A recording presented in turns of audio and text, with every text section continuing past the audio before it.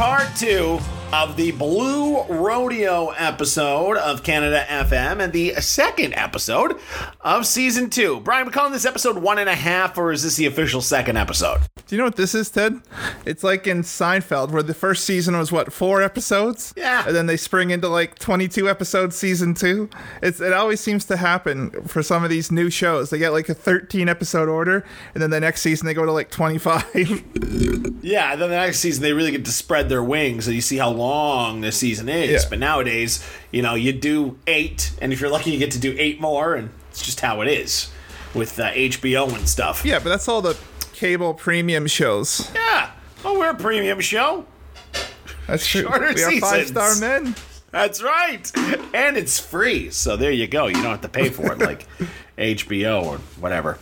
So we're doing part 2 of our Blue Rodeo podcast. A look into one of the seminal bands of all time. And in Canada, at least. And the last time we went through this, we covered Outskirts to Nowhere From Here. And Brian, you want to give us a recap of what we learned and what we went through in that first episode last week? Well, Blue Rodeo, they met on the football field. At least Cuddy and, what's his nuts? Greg Keeler. Thank you. And then they bonded on a road trip. Keeler just started wandering Lake Louise like a weirdo. When I asked you to recap us, I didn't mean to recapture every single moment. The headlines, the bold print. Why don't you be specific, you dink? All right, fine.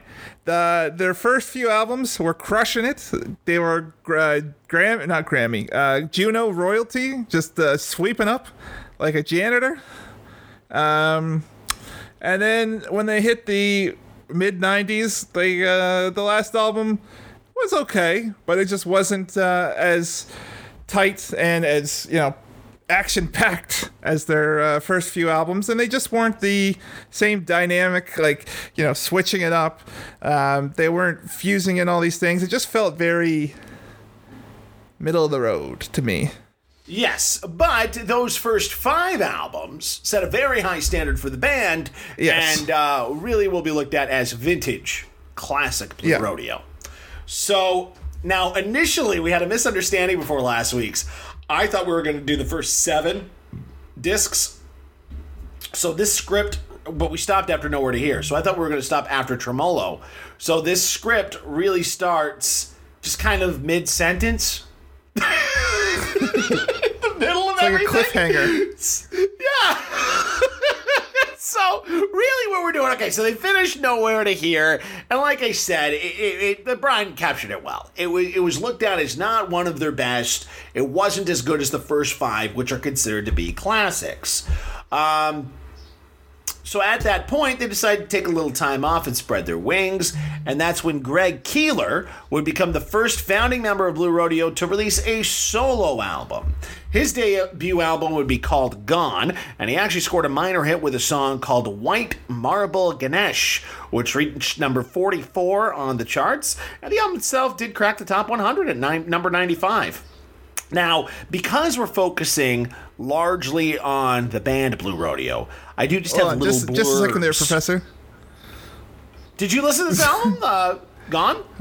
No, I did not. But I was just wondering, when you say top 100, we were focusing on Blue Rodeo. I'll listen to it another time. But anyway, don't eye roll me. I was surprised because you used that line from Office Space when he screws over Milton Wadhams by fixing the glitch.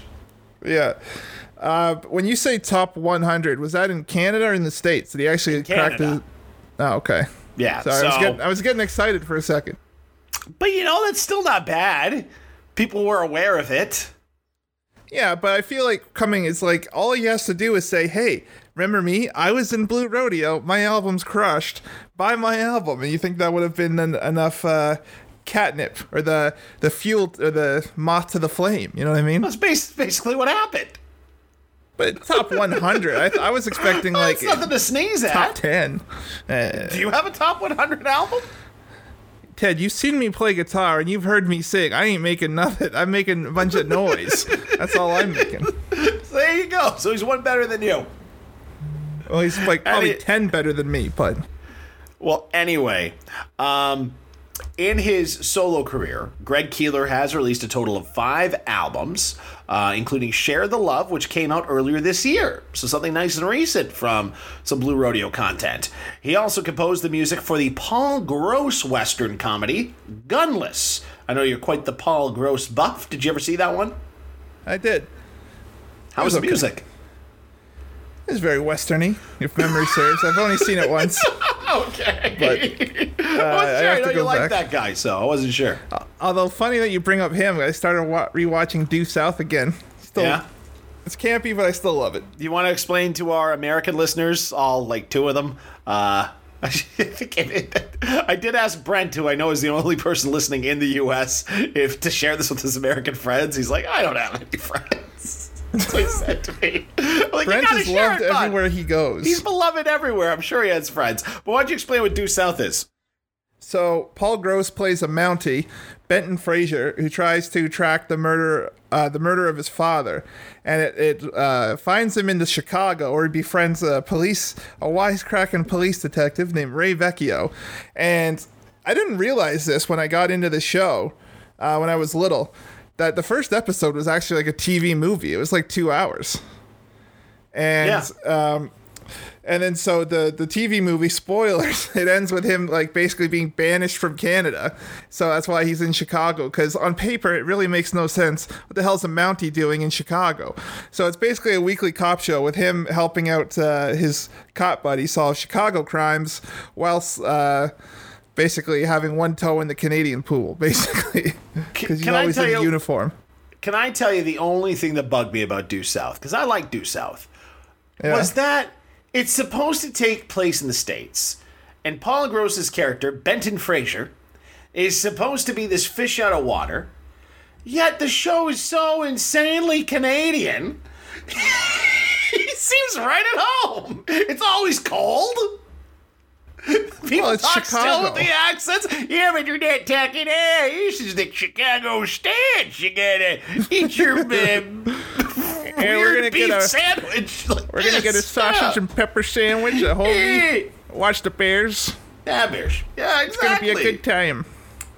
Exactly. I mean, also, let's be honest, Ted. It wasn't until like the mid to late 2000s, that Canadian content really started to get taken somewhat seriously.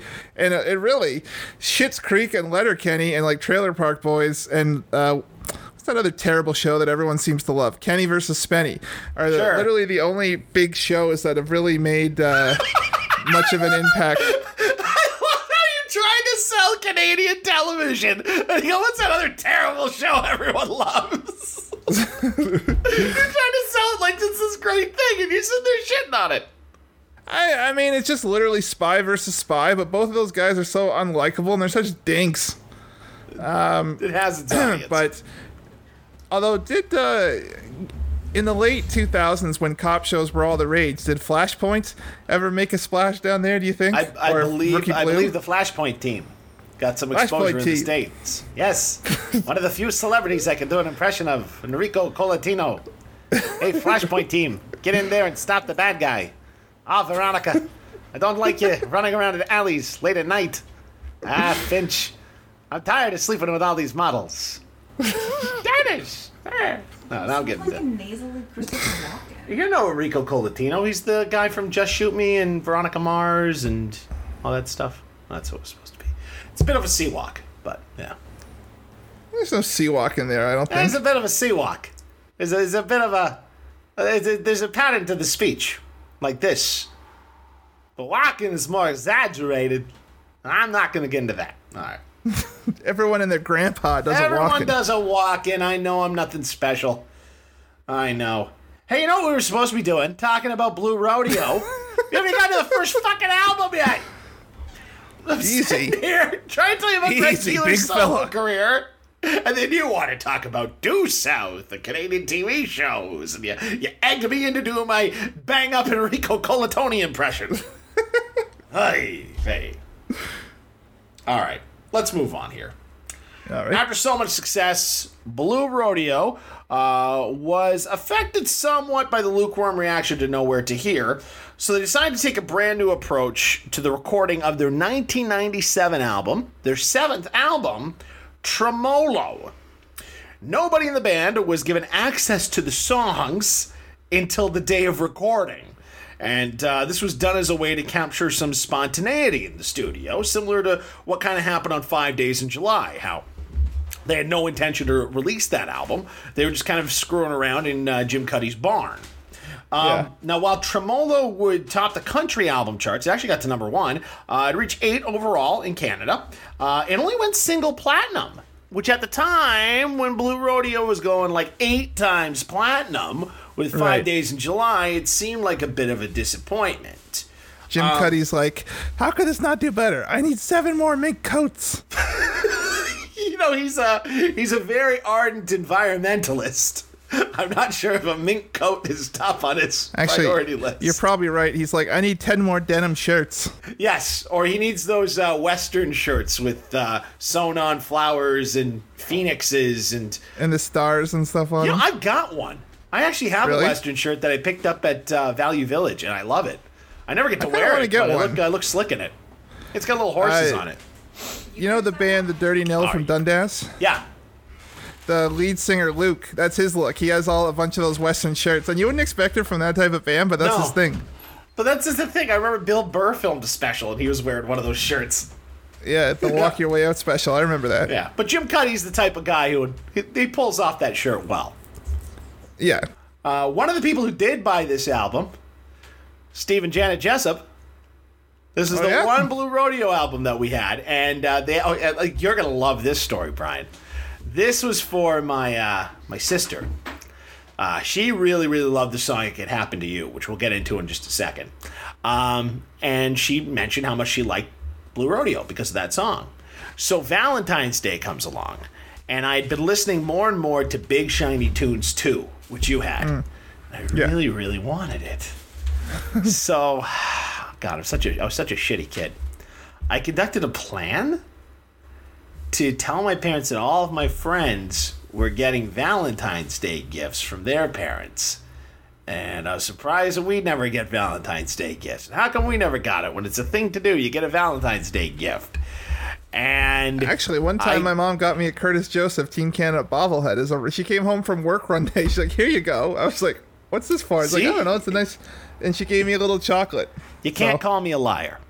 Anyway, so I pushed them into it and dropping hints that I really like Big Shiny Tunes too.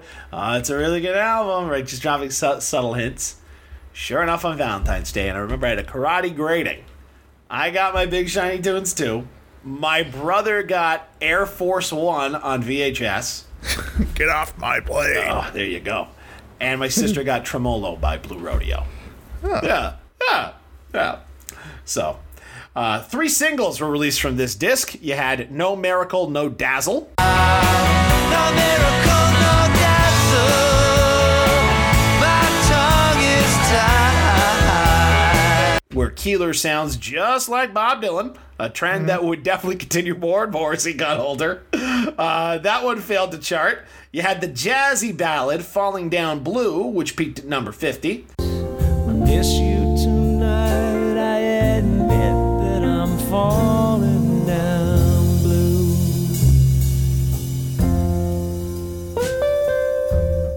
But by far the runaway hit from Tremolo, and I just mentioned it, was It Could Happen to You, which made it to number 4. We don't even understand a thing you say.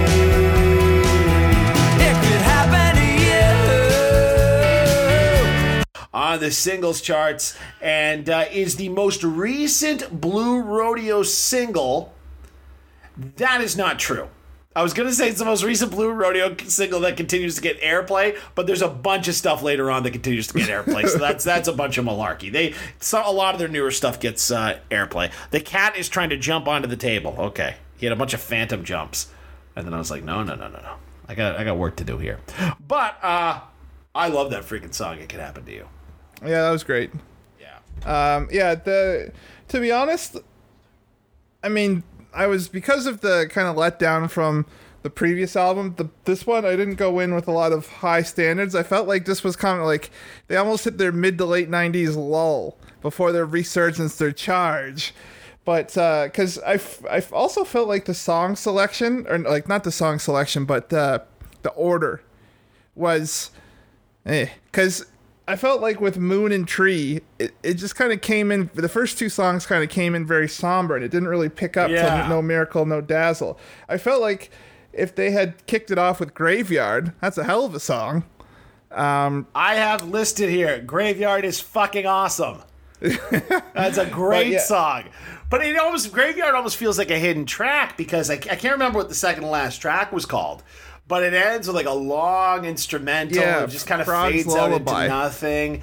And we've talked before about with the closing track about how it can feel like an encore sometimes. And Graveyard definitely feels like an encore because that is their hardest rocking song in their discography. And we've listened to their entire discography. Graveyard rocks.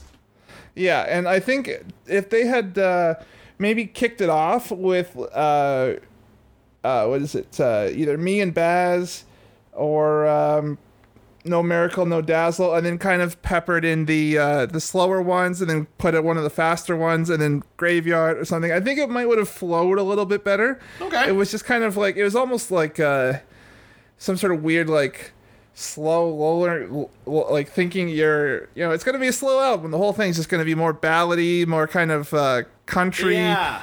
And all of a sudden, it's like when Burgess Meredith says, "Hit him with the left," and then boom, you get one of these fast songs.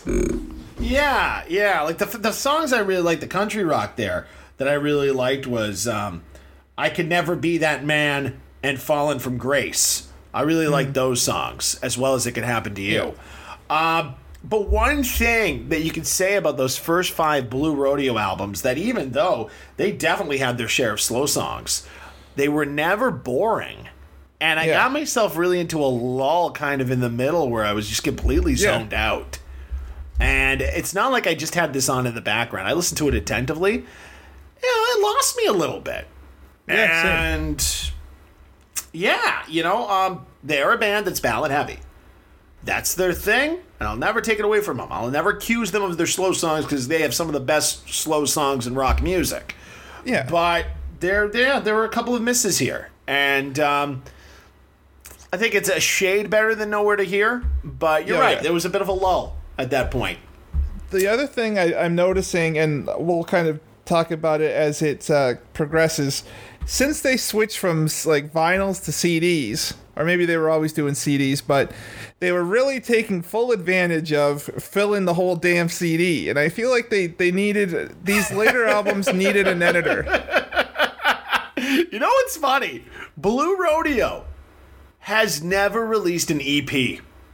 Yeah. So many bands that we go through, there's an EP here, there's an EP there. I try to figure out when I'm writing the script if I'm going to mention the EP or not, if it's worth listening to. Blue Rodeo doesn't have any. When they go in to record, it must be like a bonding experience they really enjoy as the band. Because they want to get the most out of those sessions. And that is something I can appreciate. Oh, yeah. And not only that, Cuddy and Keeler are just so prolific with their writing. They just never stop. Yeah. And so they have a lot to say, which is great. But I think if they, last week, I was going for a drive, and I was listening to the Ongoing History of New Music. The surviving members of the Tragically Hip, they interviewed them about that new EP, Saskadelphia. Yeah. Which is, for those who don't know, is basically lost songs that were literally found in an abandoned mine, which is crazy. They found in a mine? Yeah. So they have they'll outfit these mines to keep old, 1/4-inch reels and,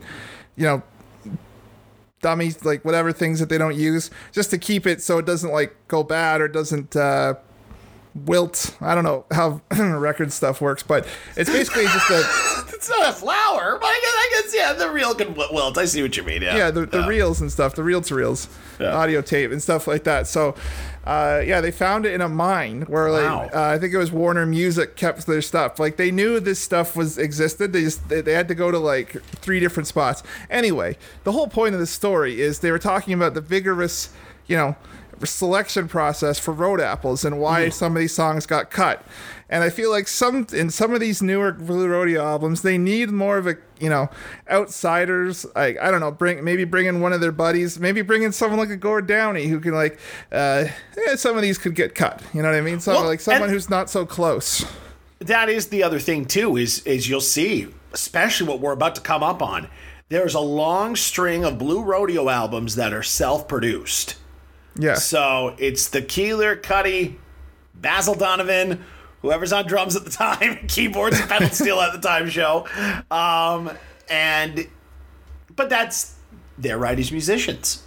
I guess. And that's one of the things I actually like about them is you can't say that for a lot of bands when you have total control over what you produce and what you release. That's a big thing. Yeah, that's true. No one's censoring you. Yeah. Yeah, they're not going to have, the 4-hour Cuddy cut of hey, that movie was great. July or something. I know, I'm just saying. They have complete control and they can release whatever they want. I loved it. No, I liked it too. I'm just saying they have control over what they want to do, which is big when you're an artist. Yeah. That's my piece. Okay.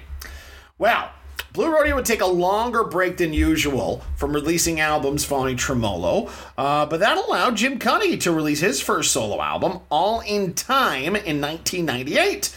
It proved to be a commercial success, reaching number 38 on the album charts. There you go, Brian. Impressed by that? Thumbs up. A little bit better than 95. All right. And it produced a trio of moderately successful singles. You had All in Time, Too Many Hands, and Disappointment. And in total, Jim Cuddy would release 5 solo albums, and he'd even work as a feature artist on with musicians like Melanie Doane and George Canyon. Actually, with George Canyon, they recorded a cover. Shoot, it was what the fuck was the cover? Hold on here. It was funny listening to last week's how many times we had to stop and look at what we were doing on our phones because we didn't put it in the notes. Hold on. The one he put out with singles, music videos. Come on, where is he? Guest artist. Guest singles. Okay. Poncho and Lefty. That's it. Poncho and Lefty, which is the great Willie Nelson folk song. I believe it was written, I can't remember who wrote it originally, but it's a great folk song. And him and George Canyon did that one together. So that was pretty cool. And he'd earn 2 Juno Awards for his solo ventures. And he'd release his own wine brand in 2016. So out there somewhere is the Jim Cuddy wine if you want to try it. And also he is one of the 2 captains every year of the Junos hockey tournament. So yes, they have a big hockey game and Cuddy is one of the captains. And I guess there's a lot of... It just goes to show you how everyone in Canada plays hockey. We have a hockey game made up of Juno nominees. Okay, they all play. When I was getting prep ready for the Maestro episode way back, I was just finding clips because I wanted to find a clip of Classified talking about Maestro. And so I got a clip of Master T interviewing him, and it was at the Junos. He's like, yeah, it was a fun game. I got to play with Jim, and da-da-da. I was like, of course you did. There you go. That's awesome. Now, at some point, we might do an episode focused on Cuddy's solo work, but we're not doing that today. This is Blue Rodeo, and we're only into one album. Let's go on to album number 8. Blue Rodeo would release the first of 4 live albums. We're still not into it. That's my bad. Throughout their career, just like Vacation later that year, it reached number 20 on the album charts, and ultimately, it achieved platinum status, which is pretty damn good for a live album. Now, the old method of releasing an album every 18 months was a thing of the past by the time they put out their 8th release. The days in between. Here we are, we're all cut up, you son of a bitch. It was released in January of 2000, 3 years after Tremolo. Now, for this, they'd recruit producer Trina Shoemaker, and she's an American, but she's worked close with Canadian production legend Daniel Lanois, kind of his protege. And who'd she work with? Emmylou Harris. Remember we were talking about Lucinda Williams and Emmylou Harris? Yep, throw her into that mix. But she also worked with Queens of the Stone Age and Sheryl Crow, and she'd earn a Grammy for her work with Christian music superstar Stephen Curtis Chapman and his album All Things New. What a way to win a Grammy. The days the Christian rock is often labeled as hot garbage. So, I mean, if you have remotely any talent, you can make a good one. Might as well sneak in. It's like when people pivot from rock to country. It's like, this market sucks ass. I'm going to take over. Beat these donkeys at their own game. I'm not going to get into the Christian rock, but I will say The Flood by Jars of Clay. I Try to Stay Positive. That's a killer song. That's a good tune. Well, POD for a while. I don't know if they still are. There you go. MXPX is good. Actually, I read the MXPX as of like 2016. They specifically requested to be like withdrawn from that like Christian rock, maybe even earlier than that. But they're like, yeah, please don't classify us as Christian punk or rock anymore, because Mike Herrera's like said, I'm spiritual, but I'm not Christian anymore. All right. Well, we've named 2 quote unquote Christian rock bands and 1 song by a Christian rock band that are pretty good. Yeah. Anyway, the days in between. Days in between. It started hot on the charts, my man. Oh, red hot. Reached number 4. But sales kind of petered out, and they only got to gold status, which compared to their early work that's a bit of a disappointment. Sad Nights, The Days in Between, which is an awesome Greg Keeler tune.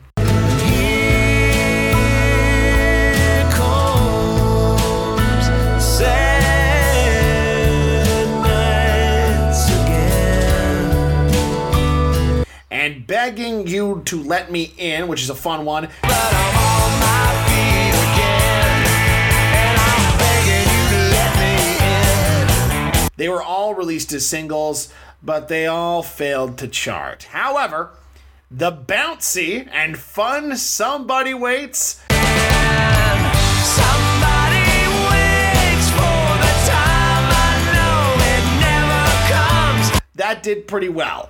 It reached number 8 on the adult contemporary charts. And Brian, we used to have this channel called Bravo. Do you remember Bravo? Oh, yeah. Yeah, Bravo was big into the arts, and they used to play this jazz show. And it was just old jazz performances every weekday at like 6. And because I was big into the saxophone, I'd watch it. I like the music, and I like watch. Jazz is one of those music genres, along with classical, for me, that I can only appreciate it if I'm watching it. Right. I need the visual aspect to go along with the music, right? So I can go to the symphony and watch a 3-hour symphony and be amazed and applauding, but you put it on a CD and it's not going to hold my attention. See what I mean? So I watched that, I was learning the sax and everything like that, and it would get me in the mood to practice. They used to play the video for Somebody Waits as bumpers in the commercial breaks. Huh. So, like, in the middle of the commercial break, somebody waits. Yeah. It's kind of cool. And the video was just them, like, a live performance of them playing it recorded. It wasn't anything special, but no. Yeah, they played that over and over. But that's a fun song. I like that one. I tell you this much. Yeah. This is one of my of the second half of their career, or so far. This is one of my favorites. Yeah, I agree.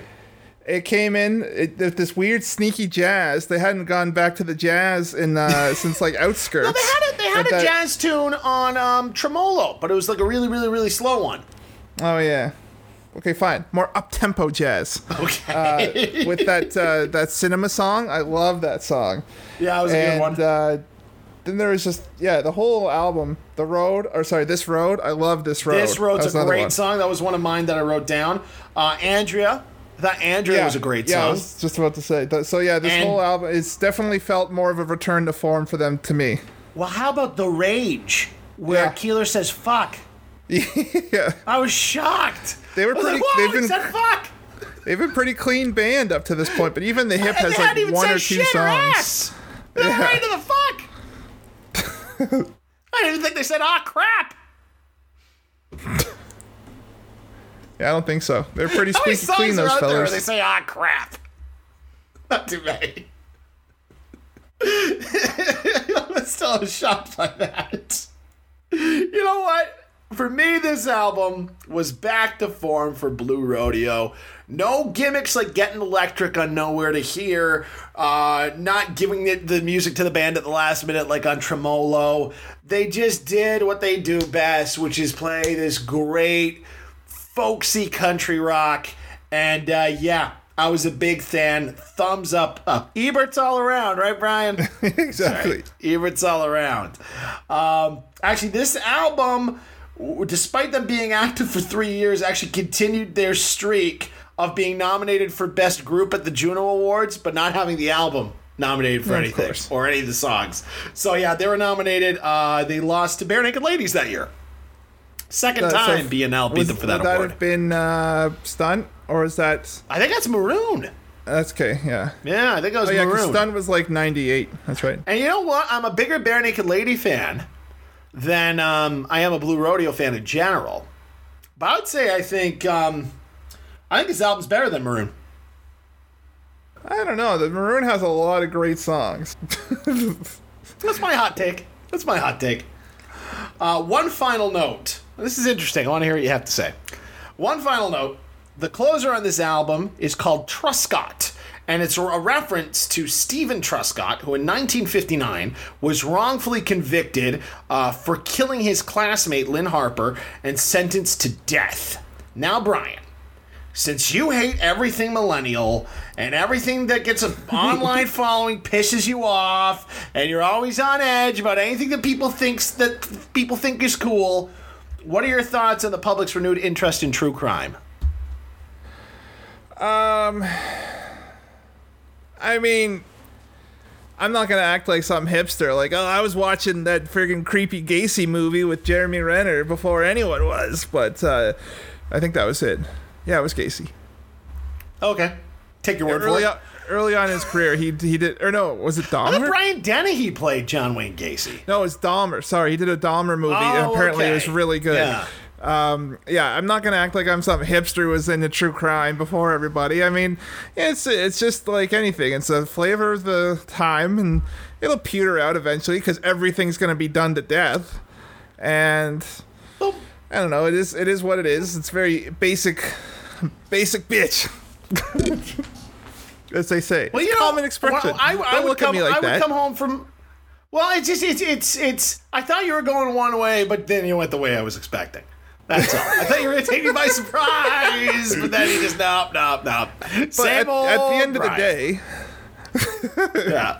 at the end of the day, people like what they like, and I'm not going to tell them not to like, oh, why don't you watch something that no one is watching, some like weird creepy Russian art house film where the guy's smoking a rolled up cigarette while a sad clown sits in the window. Like, I'm not going to tell people to watch that shit. Watch your true fucking crime. I don't care. Actually, I listen to a true crime. No, I don't. Sorry, I listen to.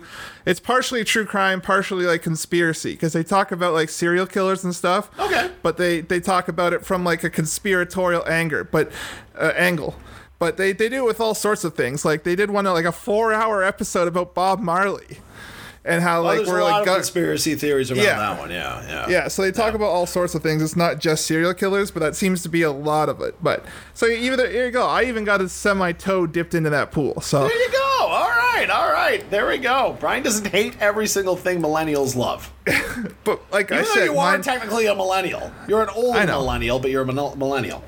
yeah, we're Yeah. at the starting half of it. All right. Where was I here? Okay. What came after the days in between? Couldn't remember the album for a second. Was Greatest Hits album that came up next, and they actually released a single for this one, and it was a cover of the Bee Gees classic "To Love Somebody," which is it is the second best Bee Gees song. Yeah, the first one you got was "Staying Alive," just because I played. You know what? Okay, in my life, Brian, as a radio disc jockey, a wedding DJ, a DJ for all kinds of parties, when you play Staying Alive, it still classic. packs the dance floor, okay? If I were to play, you don't know what it's like, no one's going to get up. All right, it's a great song if I just want to sit around listening to it, but Staying Alive has more purposes. If I talk about the greatest Bee Gees song, that would be it. Although, it's weird that To Love Somebody is so highly regarded on the top. Like, there's so many songs I love more, like Island in the Stream, what's that song? See, you really got me beat. You schooled me there. I always thought Islands in the Stream was Dolly and Kenny. Well, I think they wrote it, but the Bee Gees just did a cover. Oh, okay. But they crushed it. And they have a song, what's that called? Nights on Broadway. That song is great.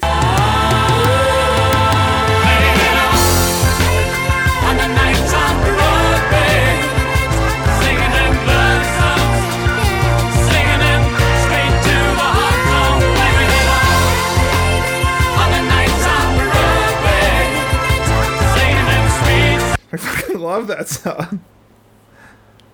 I'm going to play a clip right now. Well, my question to you is, have you heard the Blue Rodeo cover of To Love Somebody? And as a Bee Gees aficionado, did I get it right this time? I'm going to come to the computer and punch you. I didn't get it right? Aficionado. Aficionado. Aficionado. Aficionado. Oh my God. You were just killing it. Are you doing this intentionally? Are you trying to bring my piss to a boil? Half and half. I'm trying to break out of saying it incorrectly, but I'm also overdoing the correct pronunciation. So half and half. I know what you think of their cover. It's life. No, you don't know what it's like to love somebody, to love somebody.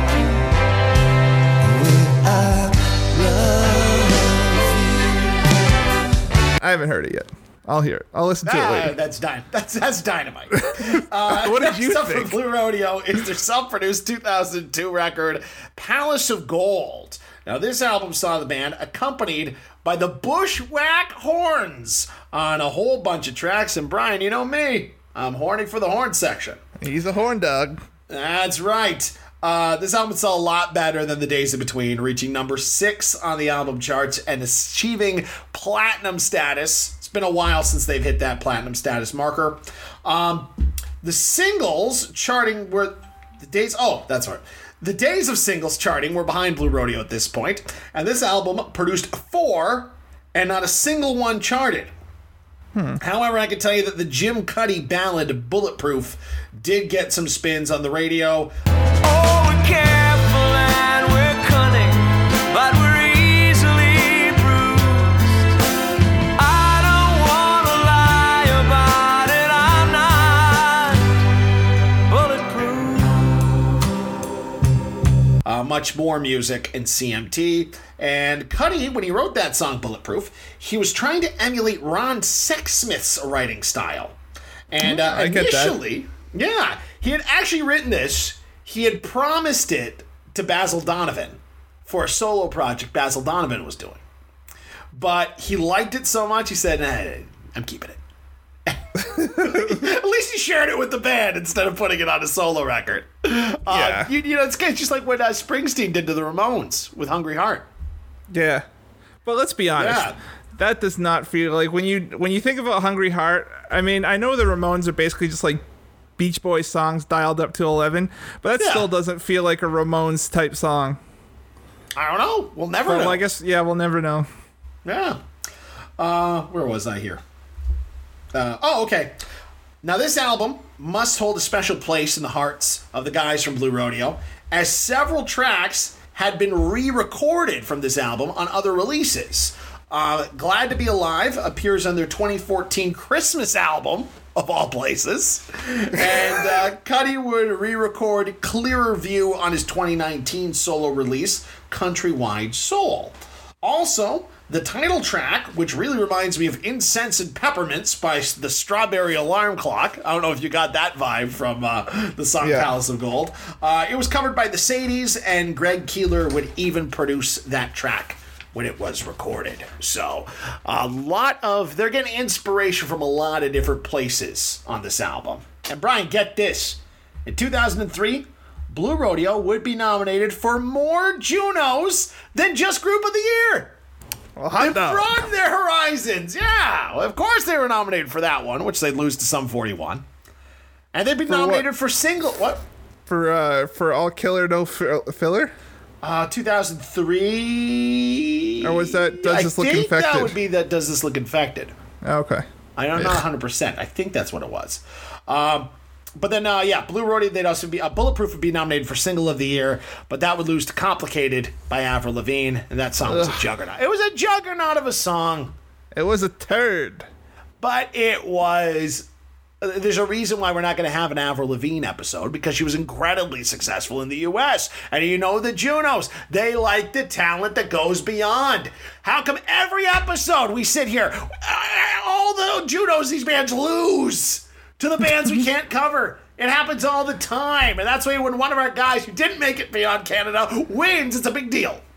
I got a real beef with Avril, and it has nothing to do with her music. It's her stupid look. It's her stupid look of that time, where she'd wear the ties. Because you remember, sometimes I would just be like, oh, whatever, I'll go for my Scala look. And I'll literally wear like a slacks and a shirt and tie. And I'll literally wear it to school. And 90% of the people thought I was on a sports team. Because our school, like, whenever you had a game that day, you had to wear a shirt and tie. And other people were like, what, are you listening to Avril Lavigne? I'm like, no, you fuckface, it's ska. That's how like the two-tone ska people dress. Are you a maroon? And they're like, what's ska? And I'm like, all right, you're dead to me. And that's why we weren't more popular in high school. Yeah, we also had... Skies? No, you're dead to me. 5 minutes later. So, anyhow, I am not here to bash Dane Cook. I'm here to talk about Blue Rodeo. And I'm actually here to talk about an album that I thought was fucking awesome. Yeah. I loved Palace of Gold. Yeah, it was same. great. The horns were a welcome addition. I definitely got big 60s vibes from this one. Oh, yeah. Lots of Beatles, lots of CCR. And, here we go, Brian. I made sure to keep track of my favorite deep cuts. Gonna do this from now on. Keeping pace with you.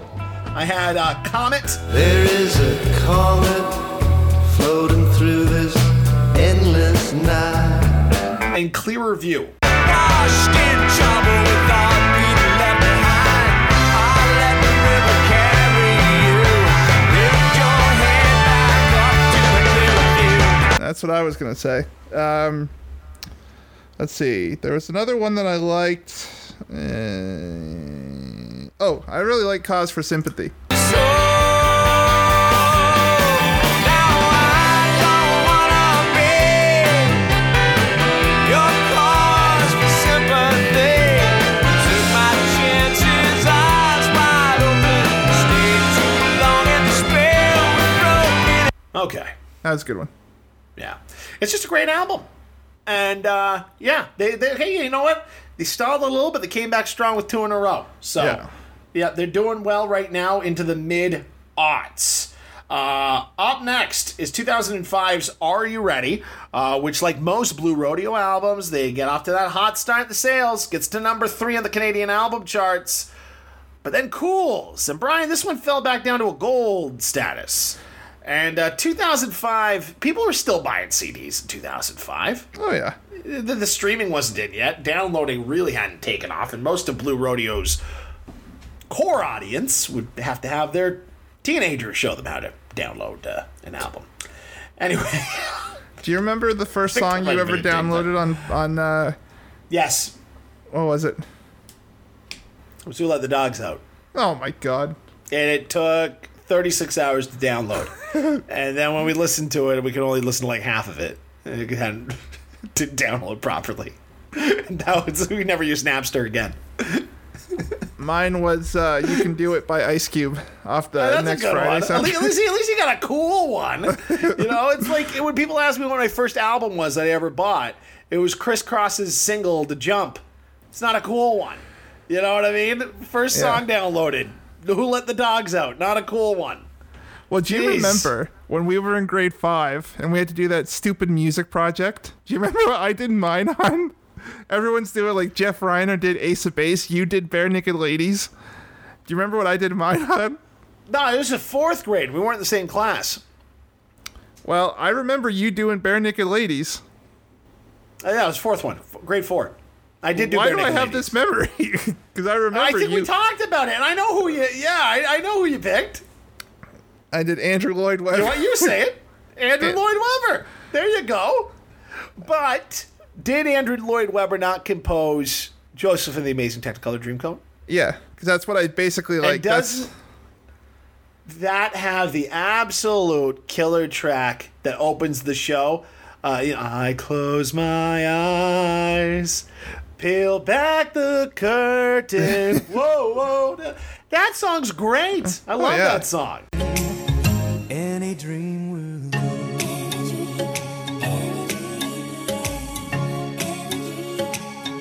Yeah. I remember I texted Parkhill because our friend Jake, who's been on the show before, when we go on road trips with him, he has this thing. No matter what you're listening to, if you're within an hour of home, he'll turn off what you're listening to, and he'll throw on Joseph and the Amazing Technicolor Dreamcoat score, the whole composition from the play.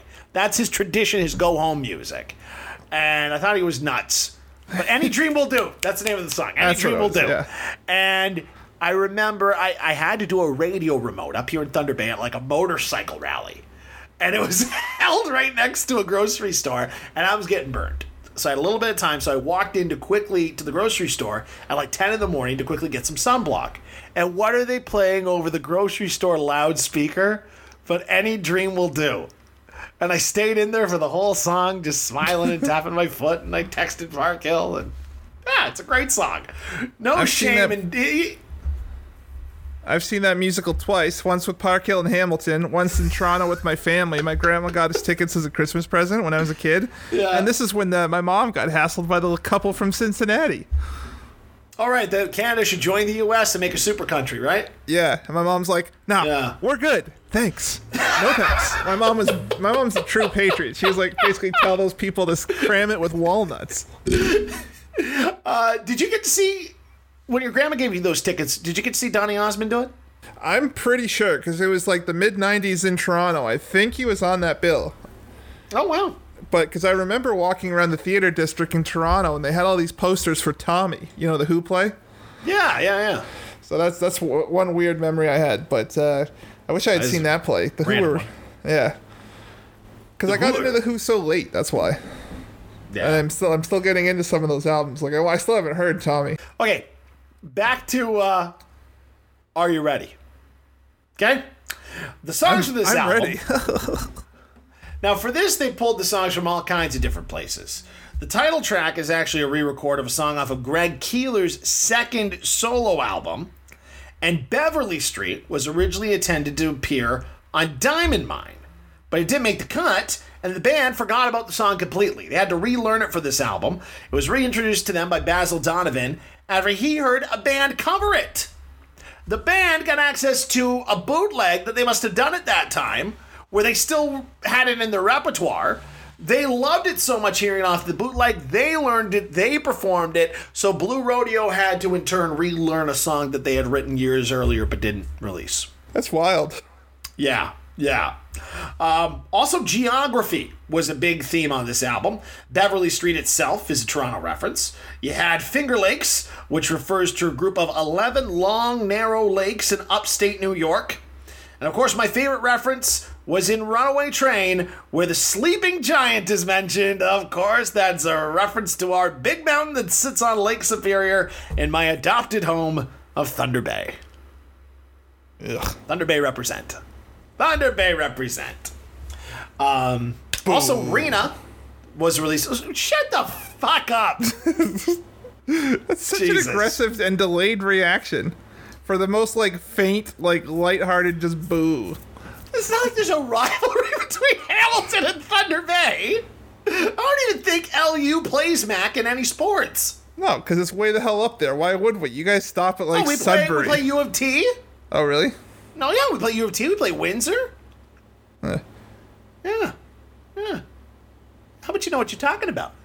Sorry, Ted. I got more stuff in my city to focus on than your little small-time collegiate sports.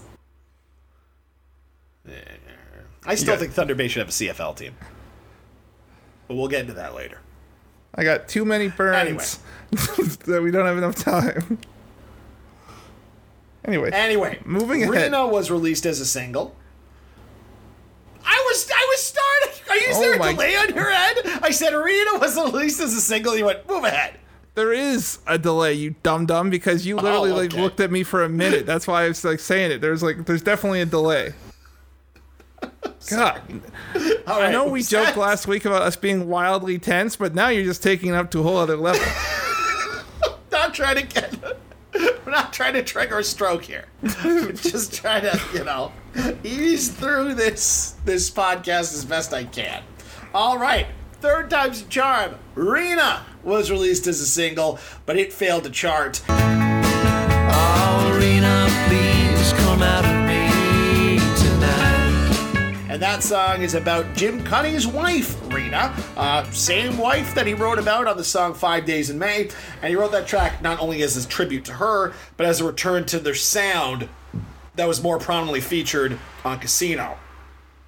Are You Ready would also nab a pair of Juno nominations. Yeah, they lost them both. Group of the Year to Nickelback, and Adult Alternative Album of the Year, which they lost to Neil Young and his album Prairie Wind.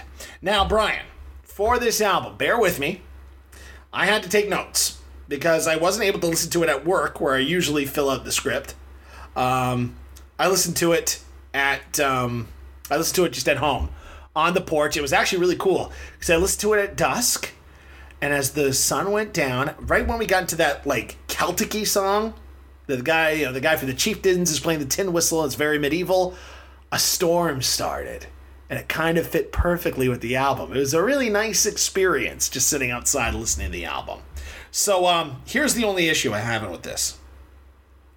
I didn't write the tracks down, and there are 12 tracks on this album, and I only have 10 notes.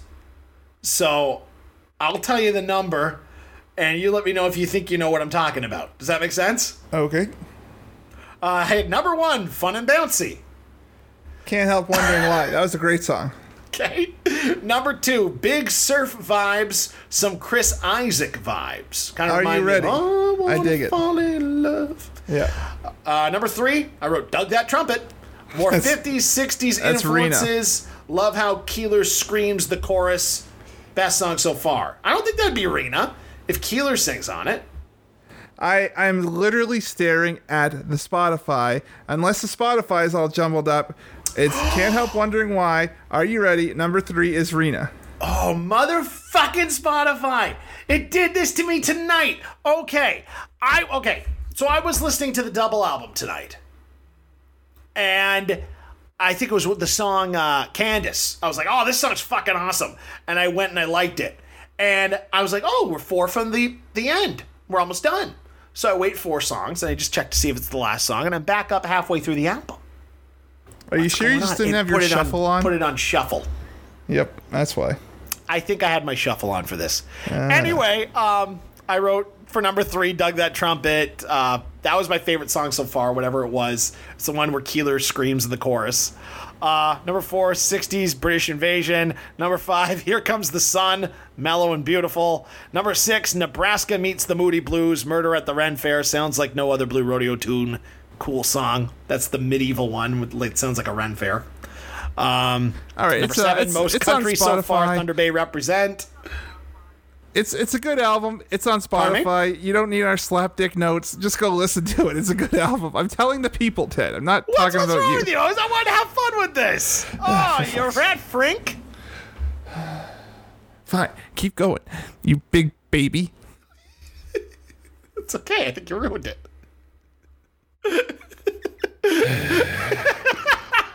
Sorry, Ted. I didn't want to continue with your out of order notes. I didn't know it was out of order when I took the notes. You, my friend, are a rank amateur. My comment at the end was terrific album, not a gelding in the bunch. What's a gelding? You don't even know what a gelding is. A gelding is a horse that's been neutered. Really? I'm trying to say they're all studs. Yeah. Anyway. Yes, I was a very big fan of this. That makes 3 top-notch albums in a row for Blue Rodeo. Yes. All right.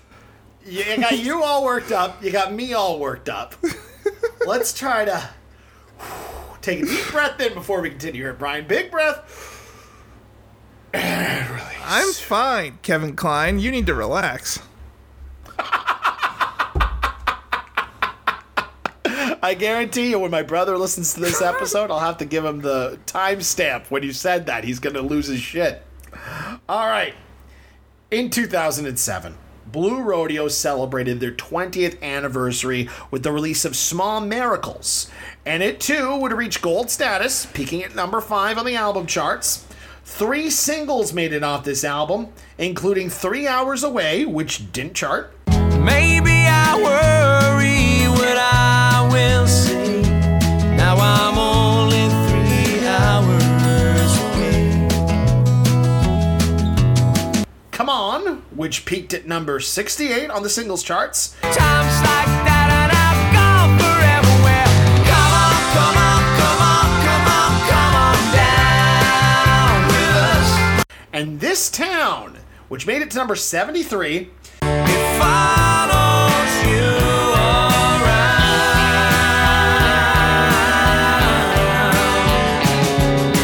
You don't have to love this town. Received significant airplay on Moose FM in Caledonia during my tenure there.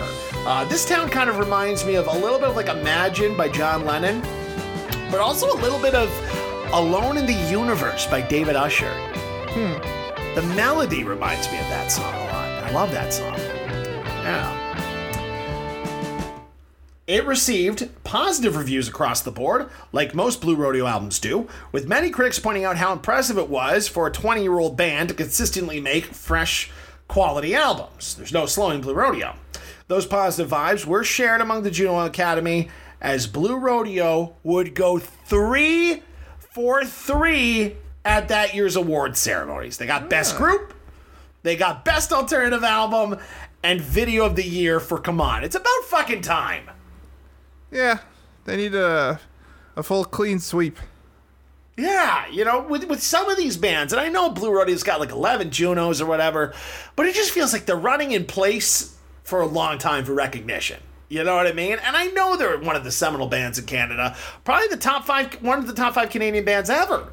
But it's good to see them finally get recognized again. You're like this kid who's trying to get second or third helpings of cake. These guys have had tons of cake.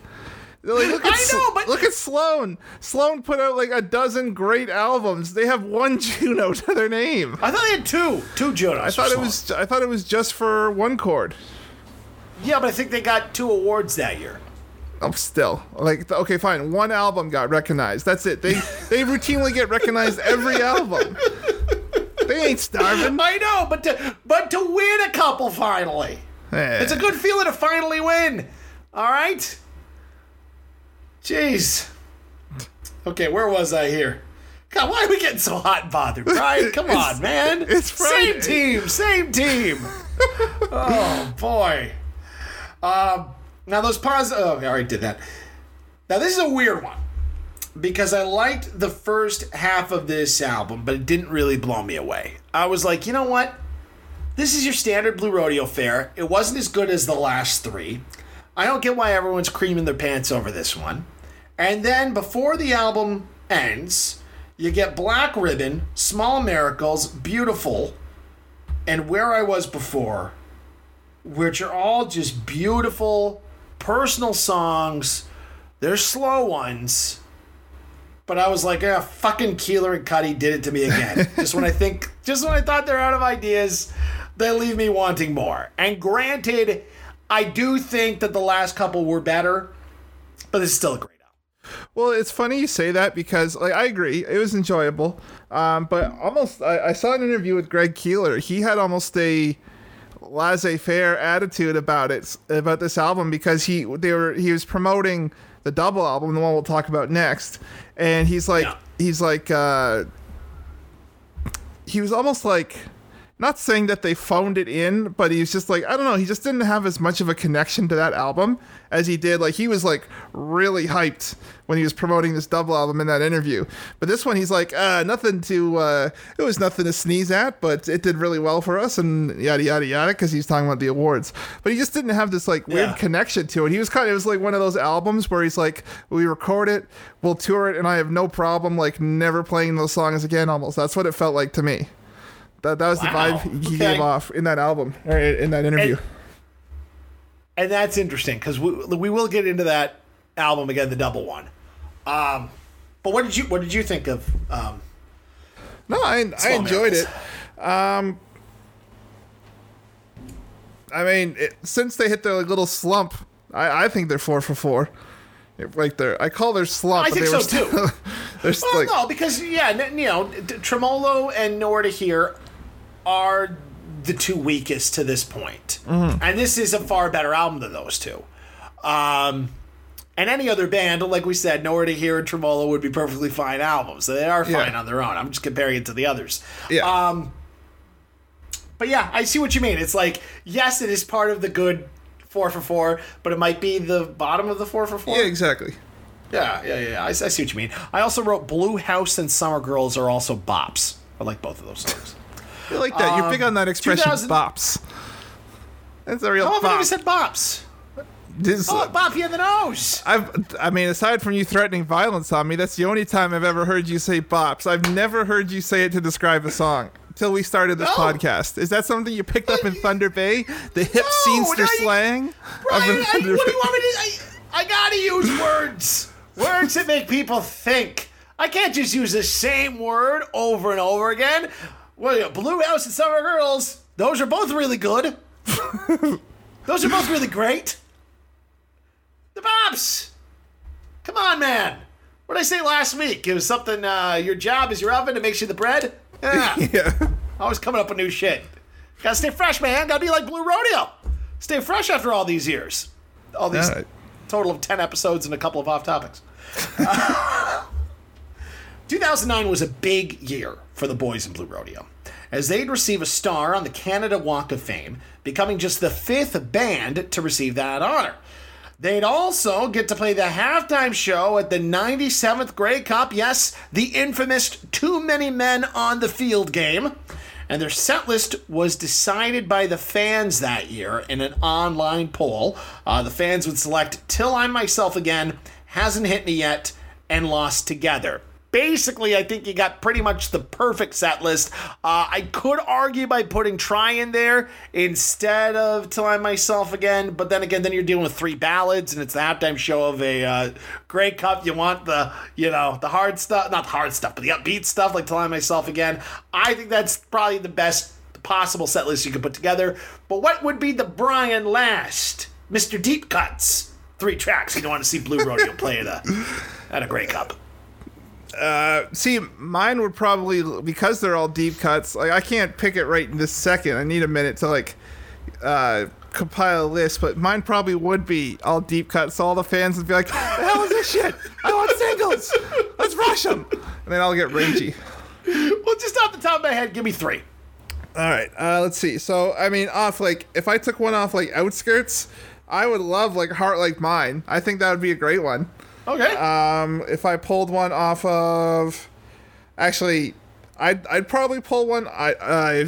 What's the one? Walk Like You Don't Mind. I'd pull on that one off of Palace of Gold. Get the horns out there, make it nice. That'd be cool. Yeah. And then who knows? Maybe they could take that horn section, get them to throw a little horn riff in Heart Like Mine or something. That'd be cool. And yeah. Let's see. Quickly going through the albums here. Give me a hot sec. I feel like... where is it? Actually, if I was going with that set, then putting on a ballad like a Try or something like that, then bringing it down, that would be okay. Okay, all right. So you went a different route, but yeah, okay. All right, that's admirable. Now, before we get off the topic of the Grey Cup, you are an ardent watcher of the Canadian Football League. You watch every Grey Cup. How, to an American listener who may have only seen a Super Bowl halftime show, would you compare the Grey Cup halftime show? I mean, it's a lot less pop and stance, a lot less, there's What the hell's Pop and Stance? it's just like a whole load of, they make it less of a to-do. Okay. It's an old expression. You never heard that? Pomp and Circumstance? Well, it's I've heard of that. I've never heard of Pomp and Stance. It's an expression.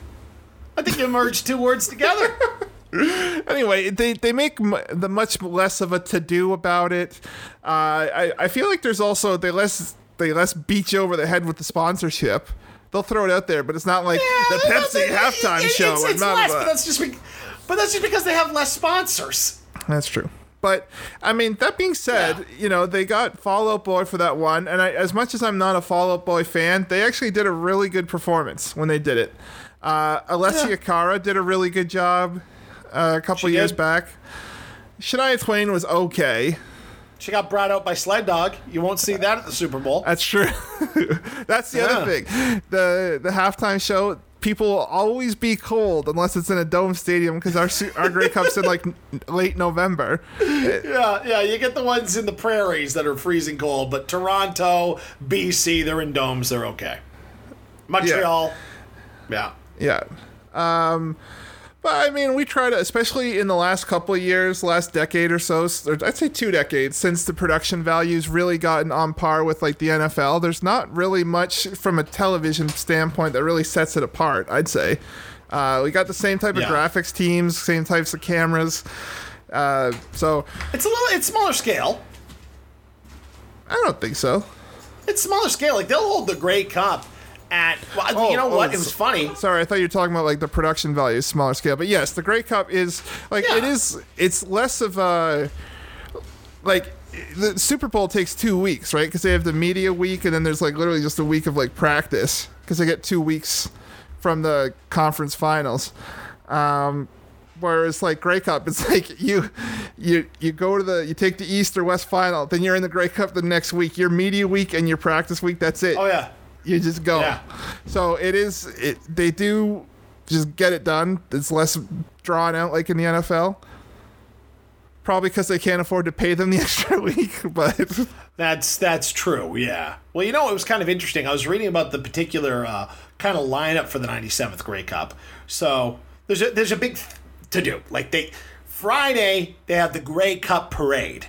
Now I don't believe there's any kind of Super Bowl parade. And that year, not till after Alicia Cuthbert was the Grand Marshal of the Grey Cup parade. So Saturday night, they had the awards banquet where they hand out all the awards. And yes, all the CFL players who were up, they put on a tux, they sit down, eat dinner with everybody, and Great Big C performed at the awards celebration. Then you had the Grey Cup, and they had, how like before the Super Bowl starts, a couple bands get up and play. They had Econoline Crush before this Grey Cup get up and put on a big show for everybody. And then the Grey Cup happens, and Blue Rodeo goes out and performs. And you had one of the most memorable finishes in the Grey Cup. All in all, I wish I was there. That's weird, because I watched that, but maybe it's because I was watching it with people that I didn't really pay much attention to the start or the middle. Because that was when they were busting out some snacks. Well, that. They don't always televise the pre-show, so Econoline Crush might have gotten shafted. But also, to be perfectly honest, that was 2007. I would have been 22, not in the Blue Rodeo in the slightest. So I'm sure they were probably, it's like, who's this? Blue Rodeo? I don't give a shit. Now, if they did it this year, I'd sit and watch it, but who is playing this halftime show? Have they announced it?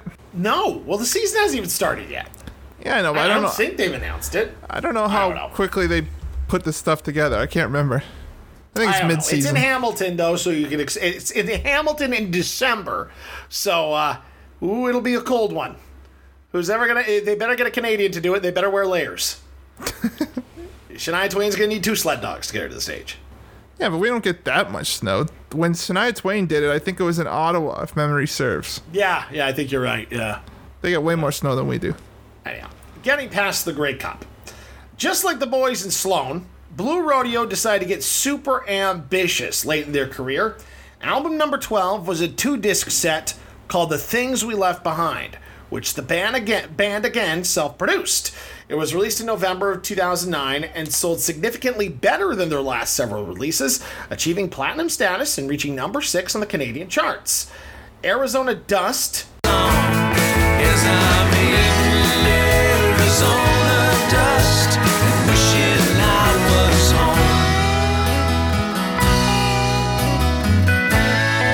home. Never Look Back. Yes, I followed you to the end and I never look back. Never look back. Never look back. And Waiting for the World were released.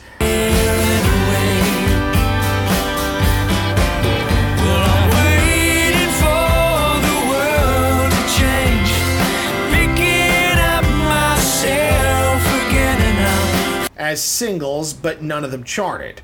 This is definitely a Brian Last album, as basically every track is a deep cut. You like that? Praise was very high for The Things We Left Behind. It was long listed for the Polaris Music Awards. Look, the hipsters are catching wise to Blue Rodeo. But eventually that award would go to Montreal indie rockers Quarka and their French language release Les Chemins des Verts. Ugh. Never It's heard of bad enough we lose it to some Frenchies. Boo. What? The thoughts and opinions are that of Brian Last and not of the Canada FM podcast. They were also nominated for Group of the Year at the Junos, but lost to Metric, and their song Arizona Dust appeared on the official Juno Awards compilation that year. Okay, so Brian, I'll ask you, what did you think of this double disc set?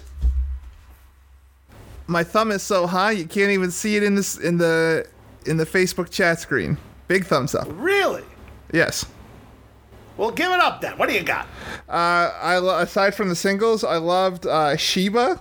I loved Million Yes. Miles. Hold on. I went through my Spotify and I liked all the stuff. So Sheba was definitely one that I liked. Come on, open it, freak. Hold on, it's going to take me a second. The Things We Left Behind. Okay, yeah, go ahead. So you like Sheba? I like Sheba, Million Miles, Okay. Arizona Dust. I loved Yeah, that was one of Candace. Wasted. Candace was awesome. Did you feel like a big band, the band vibe on Candace? Oh yeah, absolutely. Yeah, it kind of Loved sounds it. like The Wait. Yeah. And I liked Wasted. The only part of the album that kind of like, it was good, but it was also very weird because it kind of took a complete like right turn, was the last 2 tracks on the album were these long drawn out kind of like folksy jam bandy kind of things. These long kind of just, I don't know, like, because I think one was like 7 minutes, one was like 10, if memory serves. I gotta double check, but yeah, the last 2 songs on the album were just not like the rest. But Well, I mean, I got to be honest with you. I don't know which ones you're talking about, just because my listening experience was a lot different than yours. Oh, it was. I listened to these out. It was Venus Rising and When You Wake Up were the 2 kind of Okay.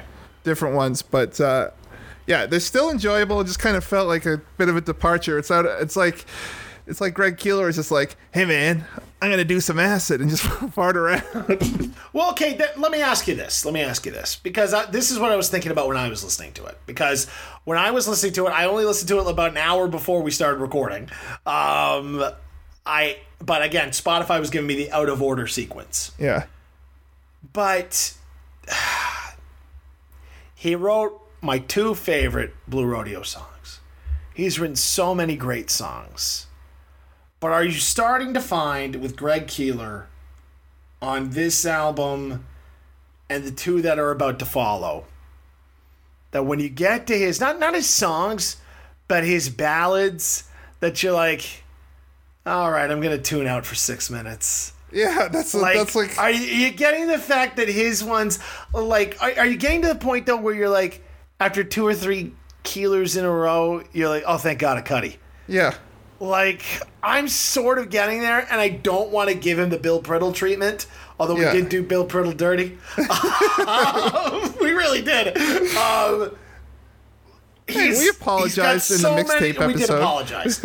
He's got so much great work in his repertoire, but it's just on these particularly last 3 albums, I found that happening to myself. Well, if memory serves, I'd have to go back and double check, but I'm pretty sure the way that's laid out in this album, those last 2 songs that I mentioned are those long, drawn-out, bloated songs are Keelers. Yeah, and so it's like literally, it's like, it almost feels like Cuddy's like, all right, we got this great album of 14 songs, and then like, let's all go home. And then Keeler like sneaks into another band for 2 other ones, like, I'm not done here. And he just like does these like crazy ones. Like, you know who I'm going to compare him to? Okay? I'll compare him to Bruce Keeler. Okay. Do you know how, like, on Bruce's early stuff, he'd change his voice on some songs? I didn't have that voice when he sounded like this a little bit. And he usually did that on, like, ballads and stuff like that. Those are, like, some of my least favorite Bruce songs. And Keeler kind of has a version where he does that, too. Because he's got his, like, real Tom Petty, Bob Dylan sound alike, which I love. Yeah. But he has the other, like, weird, stilted, robotic voice that he'll use on songs. And I just don't like that. I get it. Yeah. No disrespect to Bruce or Keeler. No. Those 2 guys are awesome. It's just, it's not my cup of tea. Okay. Yeah, so I'm not as high on this one as you are. No? I'm actually putting it a little bit further down. Yeah, Okay. I'd actually probably say it's on par with, actually, no, I think I like Small Miracles better. To be honest with you. Out of that 5 after the low, it's probably at the bottom. But that's just me, and I still like the album. So, we just have a Blue Rodeo standard that we have to play by. That's all. All right. Blue Rodeo, they've been the mainstay of Parliament Hill Canada Day celebrations for years, but they did something very unique in 2011. They were invited to play at Trafalgar Square in London, England, as part of a Canada Day celebration held for Canadian expats and other members of the Commonwealth and supporters of the Commonwealth. That's cool. Oh, cheerio. And I kind of like that, Wish more Canadian bands would do it, you know what I mean? Go to another country where Canadians are living, take part in that Canada Day celebration, because there are neighborhoods, I know there's a big one in Florida, where they will have a big Canada Day celebration. And Canadians from all over the South will go, and they'll let off fireworks, and yeah. That's sweet. Yeah, so I guess they do it in England too, so I'm sure they do it all over the place. In 2012, Blue Rodeo reached the pinnacle of their careers as they were inducted into the Canadian Music Hall of Fame. Now, the induction ceremony took place at the Juno Awards, and to mark the occasion, they'd perform Lost together with their frequent collaborator, God, I fucked that one up, and good friend, Sarah McLachlan. And it's a really, really nice performance. Now, usually don't put much of a focus on lineup changes. This is kind of a sad one. In 2013, guitarist Colin Cripps was added to Blue Rodeo's lineup. And the reason he joined the band was that Greg Keeler was having some very serious hearing issues. And as a result, he couldn't play the electric guitar anymore live. They just couldn't mic it. He couldn't... His hearing issues were so bad he couldn't be shouldered with that responsibility. Huh? Yeah, because So... I was watching an interview with them on Strombo, and he had the hearing aids in. I'm like, him and like Cuddy's like in perfect health and everything. I'm like, what the hell happened? But yeah, I didn't know that. Yeah. So that's why you see him. He's playing his acoustic guitar, but he's just kind of strumming along, you know. Yeah. It's part of the timing, and he knows how to play. Hasn't hit me yet while he's wailing away on the guitar, so it's easier for him to play it. So, but yeah. This new guy Cripps is playing the guitar, so a little sad. You know what I mean? That's a career in the music industry can be hazardous to your health. Well, I mean, what was I gonna say? Huey Lewis and the News had to take like a 3-year hiatus or 4 years because of Huey had, it's not tinnitus, it's something worse. I forget what it's called, but he had hearing issues, and so he never thought he would actually play again, but I think he's gotten it under control. I think it was like it almost caused like vertigo, like the hearing issues. Wow. Yeah, it was all like screwy with his inner earlobe. But I think he's got it fixed because they put out that that album called Weather, like during the pandemic. Get it? Sports, weather, the news. I like it. Yeah. It's his whole thing now. I like it. And Danny Elfman, like years ago, even after like he got old, he's like, I'll never tour with Oingo Boingo for the sole reason of hearing, like irreversible hearing loss. So it happens to the best of us. Did anything happen to the guys for the Replacements for their hearing? Well, one is dead. The other, you know what, Ted? You're being really sassy. British today. trip hop. Did anything happen to those All guys? right. There? Sorry, I'm just going This over. has been a slice. I'm joking. This Come has on, been a don't slice. Get mad. I'm gonna hang up now. Don't get mad. You fucking cunt. God. Just call me a cunt. Yes. 5 minutes later. All right. For the recording of their 2013 album In Our Nature, Blue Rodeo took the same path as they did for 5 Days in July. This time, instead of recording it in Jim Cuddy's farmhouse, they went to Greg Keeler's farmhouse, just outside of Peterborough. Now, by this point, the music timeline, people were largely streaming or downloading their music, but I think it's safe to say that Blue Rodeo's target demographic still buys their music because this album reached number 2 on the Canadian charts and eventually obtained gold status. Lead-off track, New Morning Sun. Rise up and take the sky like a new morning sun. Which is an excellent tune to listen to first thing in the morning. That charted at number 36 on the adult contemporary charts and reached number 48 on the rock charts. Kind of a rare appearance for Blue Rodeo on the rock charts, but there they were. It's soft Never rock. too. It is soft rock, but ultimately, most of their singles in Canada have landed either on adult contemporary or country or Yeah. just top 40. It's rare to see them on the rock charts, which is nice. 'cause Shows they're you and I very both agree. versatile. Exactly. We both look at them as a rock band, not as a Yeah. country band. So they finally got it right. Never Too Late and When the Truth Comes Out were also released as singles. And the band were once again up for Juno of the Year, but they lose to Tegan and Sarah. I think 2013 was a bit of a juggernaut year for Tegan and Sarah. That would have I think been was, Sainthood, was I that think. Boyfriend? Yeah. They were crushing it back Yeah. then. So Although that was also their kind of sellout album because that was when they kind of ditched the kind of rocky, folky stuff. And I feel like, no, sorry. That was, Sainthood still had a lot of good rock songs. That was the album after because they went on tour with Katy Perry and everything. So no, I'll give it up for Sainthood. That's fine. Sorry, Okay. I retract that. Reel it back. all right. Well, what'd you think of this one, Bri? It was good. Like, it was weird. Maybe it's because I wasn't fully focused when I was listening to this. Because I liked New Morning Sun. I liked, what was that other one? Mattawa. I thought that one was really good. Mattawa. Now, here's what's interesting about Mattawa. I wanted to bring this up.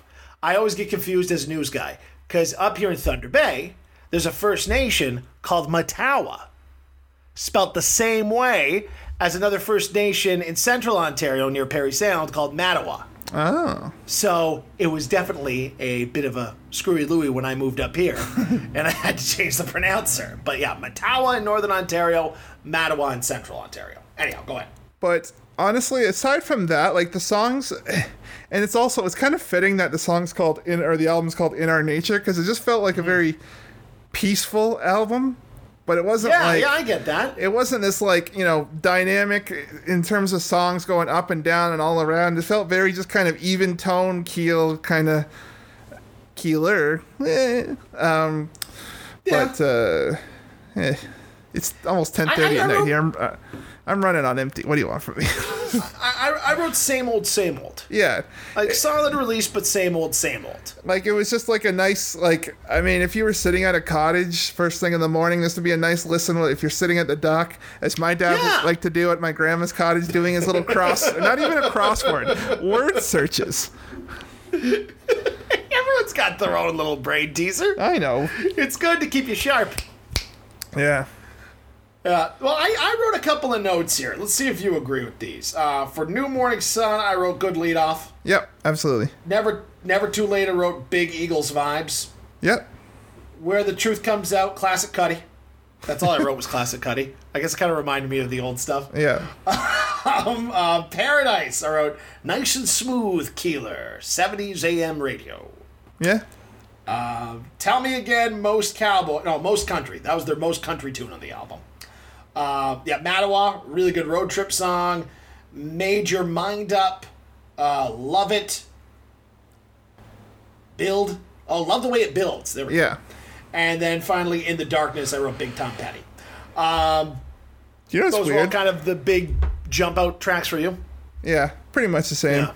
When so when I was doing our little, on the Instagram, follow the Instagram if you haven't already, Canon FM. Yeah.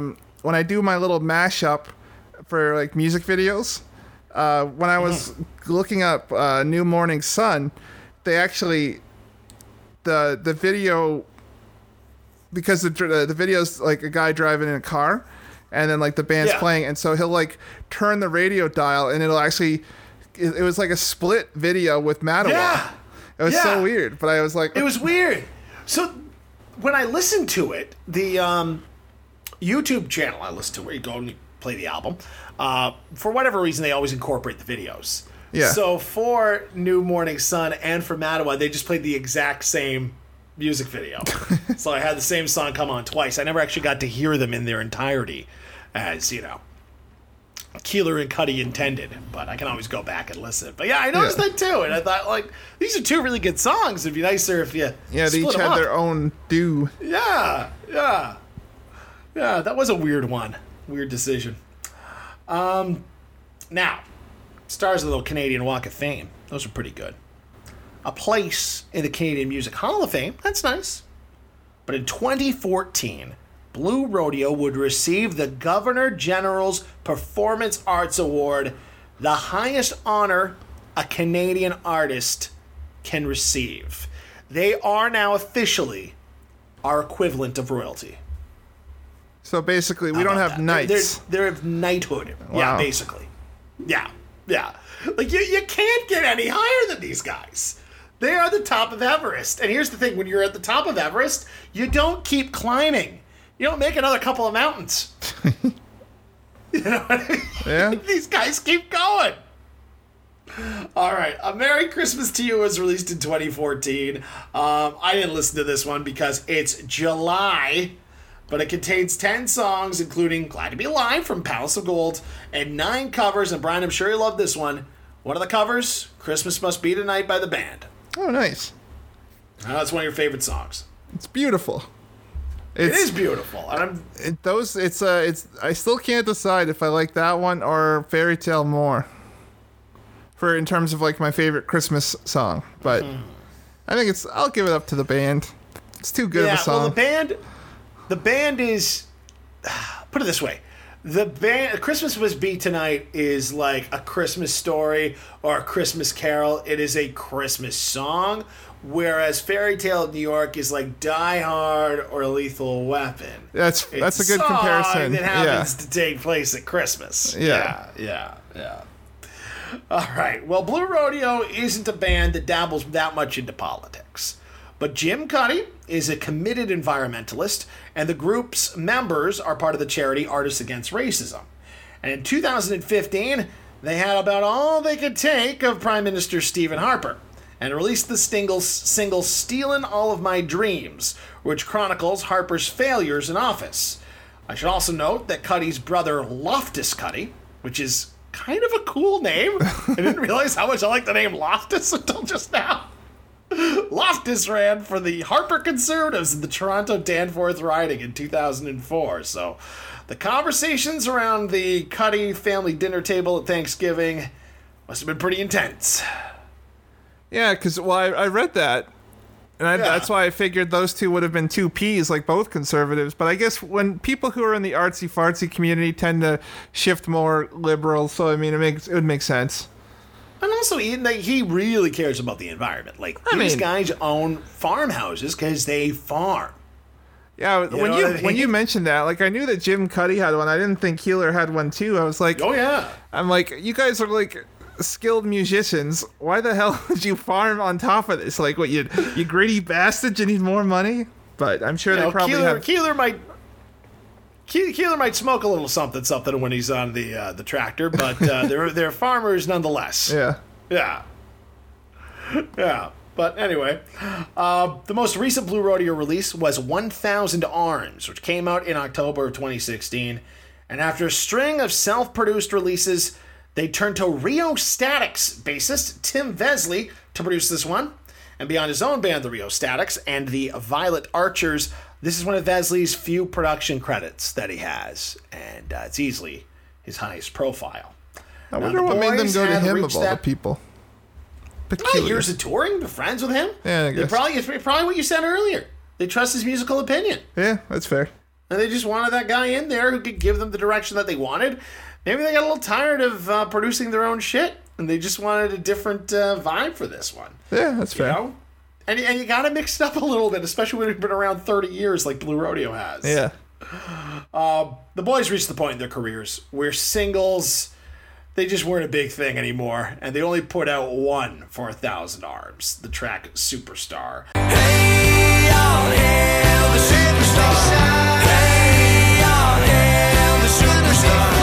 Hey, all hail. Completely shut out of the Juno Awards. Not a single nomination. I think it's the first time since Diamond Mine that happened. Wasn't Diamond Mine shut out? I think so. Yeah, it was. Yeah. So it's been a while. It's been a long while. But a lot more energy, I thought, on this album. Yeah, I was going to say. What'd you think? Just like how we talked about with Sloan, by the time they got to the end with 12, I mean, not the end, they're still going. This one still had a lot of kick, a lot of great songs. Oh, yeah. And I almost put it up in the top of the back half. It's still not quite to the tier of the classic Blue Rodeo, but it's still like, for how current it is, it's very easy for a band to rest on their laurels and say, we're Blue Rodeo, people will buy this shit, and just, release a turd. But they released another solid album. They did. Yeah, I thoroughly enjoyed this one. I Can't Hide This Anymore, I thought was fantastic. Thought that was a great opener. Yeah. Loved the vocals on that one. What else do I have on here? Jimmy Fall Down, kind of a throwback to the early, their early stuff. What did I write here? Kind of a throwback to their early work they don't usually do. Whatever that means. I don't know. Rabbit's Foot, great driving Southern rock tune. I was going to say. 1,000 Arms. Yep. Yeah, 1,000 Arms. I'm a sucker for... I love Superstar. Stuff. Superstar, fun and bouncy. Yeah, that's a good one. Oh, that was why I liked 1,000 Arms. I said I'm a sucker for story songs. I can't read my chicken scratch. And that was kind of like those country story songs that Ray Charles loved so much in the movie Ray. I love the stories. I like Mascara Teen a lot. I thought there's a Keeler ballad that's kind of a throwback. No, Mascara Tears. I was going to say, Jesus, I can't read my writing. The Mascara Teens. Brian, I think we've got ourselves a new pop-punk band. And So Hard to See, I really liked as well. Yep. Yeah. Miss anything? No, those are, like, honestly, like, top to bottom, this was another just strong rock album. And I think it was the Hard to Remember is where they're, like, I really like it where they're both singing together very well, harmonizing. Yes! And it was great. They don't do it enough. Yeah. They don't. We're listening to Sloan last week where, like, Chris Murphy would sing a line on a Jay song. I would love to hear Keeler jump in with a line on a Cuddy song. Mm-hmm. Why not do that? Well, you know what? They're going to put out another album. You know they are. It's something they haven't done yet. I think they were churning out something during the pandemic. Keeler put out an album. Or that's what it was. Sorry, I thought they were doing something together. Keeler put out an album. Yeah. Well, one final note before we wrap it up. Blue Rodeo, it comes in 2017. About a year before the passing of Gord Downey, George Stroumboulopoulos put together a mixtape, if you will, called The Hip 30, which included an array of tragically hip songs, as well as a whole bunch of covers by Canadian artists. And Jim Cuddy and Gord Downey were very good friends. And Blue Rodeo was given the honor of covering Bob Cajun Oh, One of the wow. most beloved hip songs. Yeah. It's really cool. It's really weird seeing them perform it. You know, from a Canadian standpoint, it's like seeing Mick Jagger and the Rolling Stones cover "Hey Jude." You know, it's odd. You know what I mean? Like, these Yeah. two things should go together, but I know something's not right here. You know what I Yeah. mean? But of course, Cuddy sings it in his way, and it's a little bit different than Gord's, and I love it. Well, that's why if you're going to cover a song, you got to make it your own. Otherwise, don't even do it. I'll just listen to the hip version. All right. So before we wrap this up, I'm interested from you. Give me your favorite song and favorite album from the first half, and favorite song, favorite album from the second half. Let's see. I got to give it up for Outskirts. Outskirts was just fantastic. It came in so strong, and Wow. it was so good. Now, in That's terms high praise for a debut album, too. I mean, sometimes, these guys have set the bar higher and higher every time. Some bands just come on the scene so strong and they can never duplicate what they've made. In terms of my favorite song, did you say favorite song as well as favorite album from that first half? Give me a favorite song for that first half, yeah. And same with the second half. I think my favorite song... Here, you go. I'm still deciding. Okay, I know, you know me, I'm more of the singles guy. So I think first half I'd go favorite album would be 5 Days in July. Favorite song hasn't hit me yet.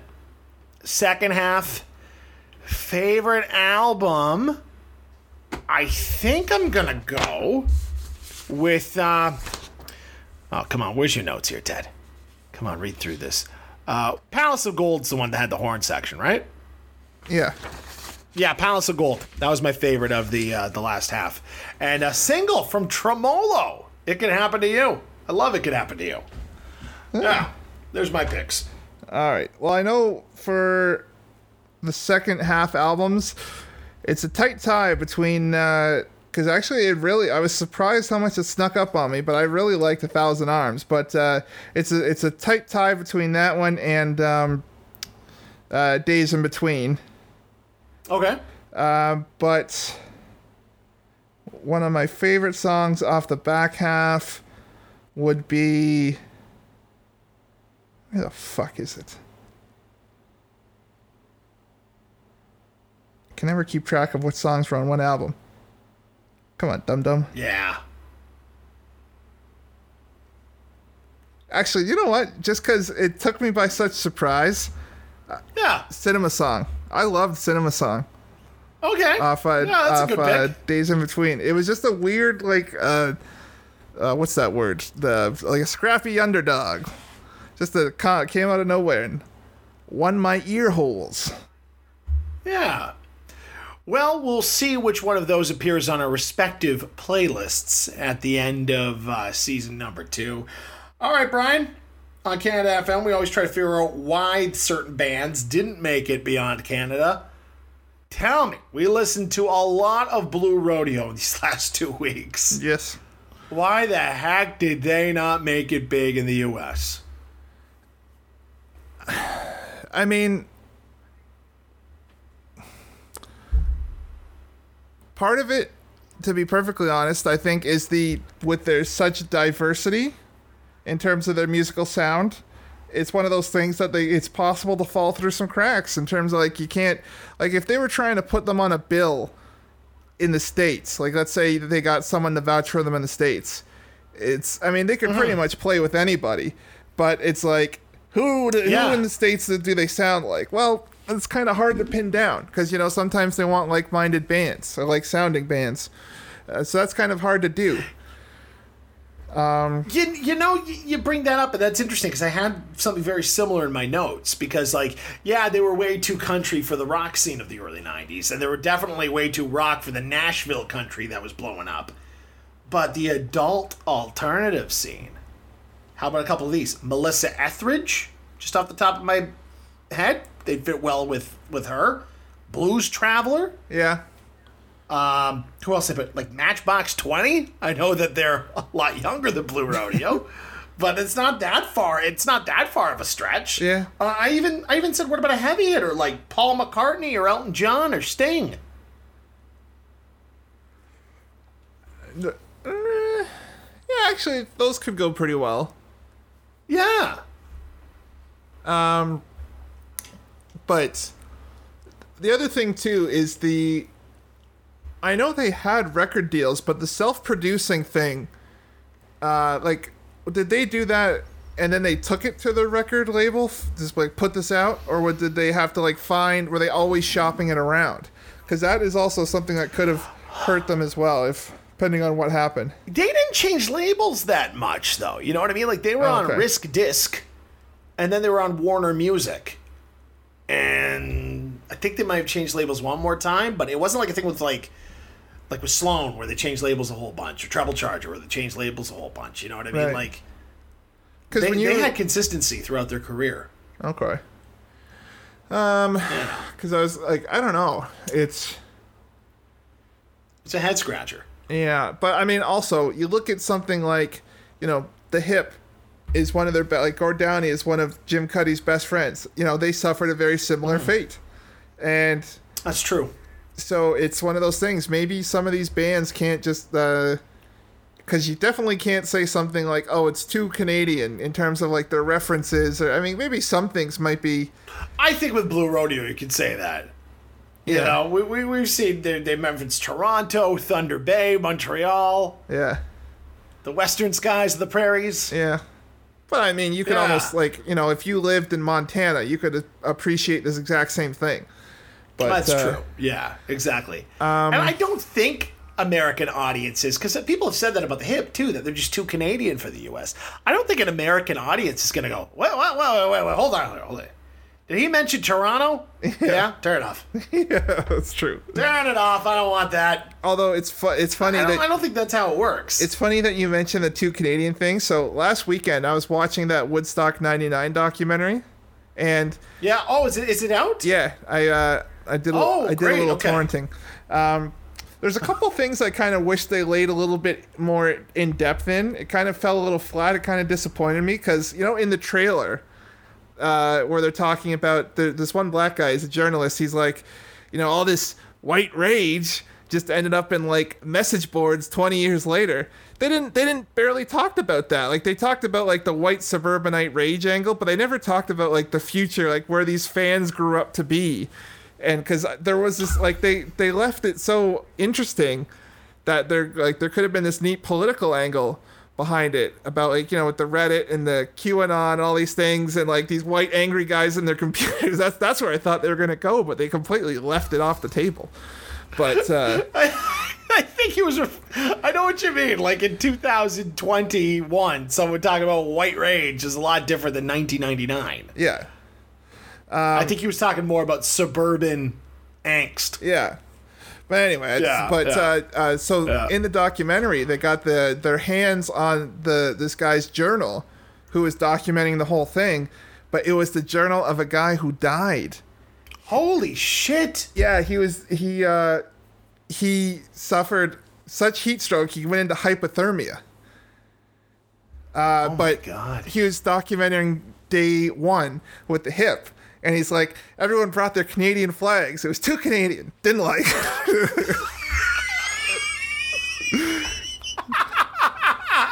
Hey, well, maybe I'm right. Maybe if you are too Canadian, they will turn off. I think he was more. I don't think he had as much of a problem with the Hip as the fans. But either way, I thought it was kind of funny. And for us, like, Canadian music fans, that's viewed as like, for me, that's like one of the greatest moments in Canadian music history. Yeah. Seeing the Hip play at Woodstock and just the Canadian pride everywhere. Yeah. That's one of my favorite moments. Yeah. But yeah, in terms of the whole Blue Rodeo thing, the only other thing I could potentially think of is, I know I said a very colorful word last time to describe the type of country music. I won't repeat it again, but Oh, what was it? I called it It country. was funny. Yeah, that was it. Yeah. I was a little aggressive, but It made my wife laugh when we were listening to it in the car. Oh, really? That was funny. Actually, She loved that last episode. that's nice. But maybe the full blown like bro country resurgence that we grew to loathe in the 2000s. Maybe it was there because they were so established. They just couldn't have dug in and caught that wave. I don't know. Maybe they just missed it. I don't think that they were ever going to catch that wave. No, but They're too... Yeah, okay. But I mean, like, even if, like, you know, you get some Chesney, who's the guy that's married to Nicole Kidman?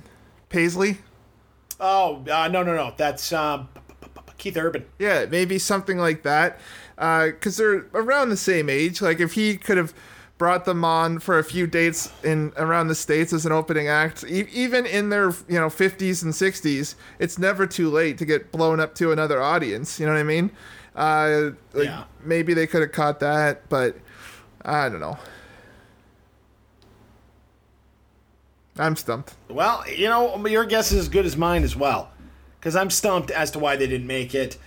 Basically, I said, had maybe... like the Blues Traveler put them on the Horde Festival or the Horde Tour, whatever the fuck they called it, their jam band tour. Yeah. Maybe that would have helped. Maybe if they got put on like Woodstock 94, which did have a lot of, the band played Woodstock 94. It had a lot of that 60s, 70s revival on there mixed in with the alt rock in the 90s. Maybe that would have helped. Maybe they just had a bigger platform to express this. Maybe if like the Grand Ole Opry wasn't so snooty as to what they considered that Nashville sound, and they let in these Canadian boys who, consider themselves to be a country act, even though it's not like the Eagles ever played the Grand Ole Opry. That's true. But I always compare, Blue Rodeo to the Eagles a little bit more. That's another thing. I think it's a big missed opportunity, and I think that they could have really succeeded in the U.S. I think these songs are songs that are relatable for anybody. Well, that's the other thing, too. Like we talked about in episode 1, some of those big music festivals were not as much of a thing. Like, Woodstock 94 was, but, like they could have easily fit in a Bonnaroo or something like that in there if they were younger. Now, yeah. Like, I'm sure they wouldn't want to play Bonnaroo now, but... Yeah, maybe they but do. Now there's that scene. There's the Wilcos of the world, and the drive-by truckers of the world, and stuff like that. That alternative country. Yeah, Lucero's another great one. That alternative country scene, Blue Rodeo fits in with seamlessly. Yeah, and they were doing it years before. So there you go. I think it's just maybe another example of a Canadian group being streets ahead. I think that's what it is. All right. Yeah. Well, that was a lot of Blue Rodeo over the last 2 weeks. Yes, it was. I thoroughly enjoyed it. It was some great music. And next week, we are going to, and I'm gonna give her this distinction right now. We are going to welcome in the First Lady of Canada FM, Miss Amanda Marshall. We're going to profile her. Only 3 albums, which is really good because I got a busy week at work, so this will be a lot easier to write than the Blue Rodeo ones were. But holy shit, she's got a great voice, and I'm looking forward to that one a lot, especially that first album of hers. Yeah. When I was younger, for the longest time, I used to have a bit of a beef with Amanda Marshall for the wrong reason. I got her confused with Joan Osborne. That What If God Was One of Us song. Yeah. And so when I was a kid, I remember this specifically. Right before school, my family did a yearly trip to the CNE, the X. And my brother and I, do you remember this ride? It was called the Crazy Dance. You're in these either like blue, red, or white little cars, and they're kind of rotating and spinning at the same time. And so my brother and I are on this ride, and it's sort of.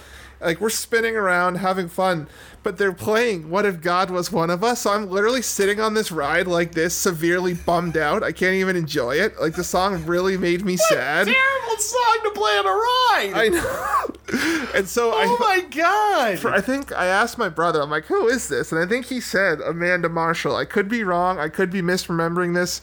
I don't know. Someone told me that song was Amanda Marshall. I can't remember who it was. And so for a while, I'm like, man, she sucks. And then Everyone Got a Story comes out, and I'm like, oh, she's great.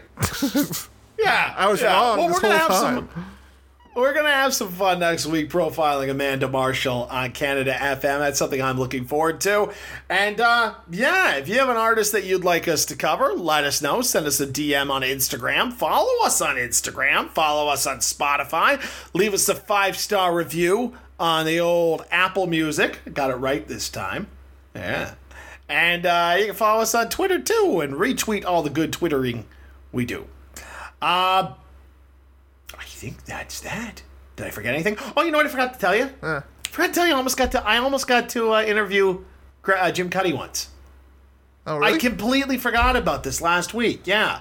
So Blue Rodeo came to Perry Sound, and they were going to do a big show at our hockey arena when I worked in Perry Sound.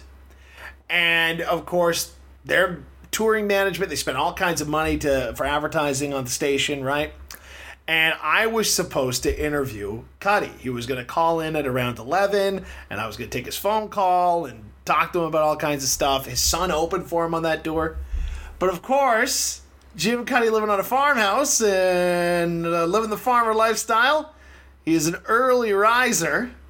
So he called in about an hour and a half before my shift even started. Oh, my God. And our morning guy, Kent Matheson, answered the phone, and he got to interview Jim Cuddy.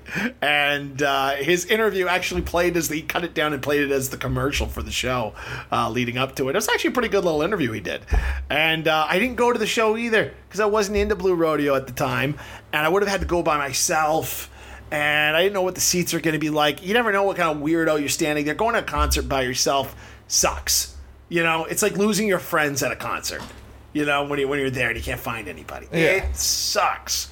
So now I deeply regret it. And next time they play Thunder Day or wherever I'm at, you bet your ass I'm going to go see them. Good stuff. That's it. It's my little Blue Rodeo story. Before, I mean, I'll cut this out, but random, did you know the new Suicide Squad movie has 96% on Rotten Tomatoes? Wow. Yeah. There you go. It's James Gunn's vision. Yeah. They just let him at it. Yep. Well, it's funny, I didn't like the first one at all. Oh, it was a steamer. It stunk. So, them going out there and having a sequel that blows this original out of the water like this could be interesting. I'm looking forward to it. Well, the I thing guess is... Gunn and... Yeah. The thing is, David Ayer is fine visually, and he has no problems with that. They shouldn't have let him write it. They should have had someone else write it. It would have been fine, probably. Maybe I'm giving him too much credit, but Well... James Gunn just has a better handle on this type of material. Yeah, he knows how to balance it out. And they were always kind of going for the Suicide Squad being their guardians anyway. Yeah. You know what I mean? They're a wild card and everything like that. Yeah. So it's actually interesting. In the interview I saw with James Gunn, you know how they're doing a Guardians of the Galaxy holiday special Oh, really? for Disney Plus? That is going to be an in-canon movie that he's shooting at the same time as Guardians 3. That will lead directly into Guardians 3. Oh. So it'll be like a funny Christmas adventure, like a short little hour and 15-minute thing. Yeah. But yeah, it's going to be in canon. Interesting. So, but yeah, no, Gunn says he's just going to work on Suicide Squad after this third Guardians, and then Batista says he's out, and Pratt'll still probably prattle along, and I hope they don't lose Bradley Cooper as Rocket, because he's great. But, Well, I yeah. mean, you know, some of these movies seem to have a 3-movie shelf life, and then like either the actors move on or like they move on to a new phase where they don't need those characters right now. So Yeah. who knows? But, you know, with the Guardians, it can make it like the Avengers, you know? You just always have weird space misfits joining up and Well, look what they're doing now with cycling Thor. through. Yeah. Well, Thor, we'll see, because apparently, like, Chris Pratt and Dave Bautista are, and I think Diesel, so I think Groot. So I think it's going to be the three of them. It's going to be like Star-Lord, Drax, and Groot Okay. are going to be in Thor Love and Thunder. Oh. But only like at the beginning and at the end. Okay. You know, because they do have to like fill they're- this, because They're just crossing paths kind of thing? Yeah. So basically, they kind of had to rework Thor Love and Thunder, because Guardians 3 was supposed to come out before Thor: Love and Thunder. But when they rehired Gunn to do Guardians 3 after they fired him, he had already committed to do Suicide Squad. And Right. he's like, I got to finish Suicide Squad before I do it. Can you push it back? And they're like, yeah, because we want you to be the guy to do it. Yeah. So they pushed it back, and they pushed Thor: Love and Thunder forward, totally forgetting that, oh yeah, Thor's a member of the Guardians of the Galaxy now. What are we going to do? Yeah. So basically, he's going to be like with them at the beginning. He's going to leave them, and then be like back with them Okay. somehow. So I don't quite know what's going to go on, but they're redoing the like, you remember the scene with Matt Damon in Ragnarok? Oh yeah. So Damon is back to play actor Loki.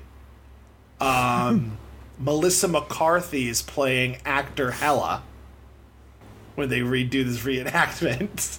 And they're going to have someone play Thanos too, apparently. And Russell Crowe is in it. And he's going to play Zeus. Huh. And Christian Bale's the villain. So it's shaping up to be a heavy, heavy, heavy cast. Interesting. Yeah, so good days are on the horizon for Marvel Studios. And they're probably pretty happy that they killed off, what's it called?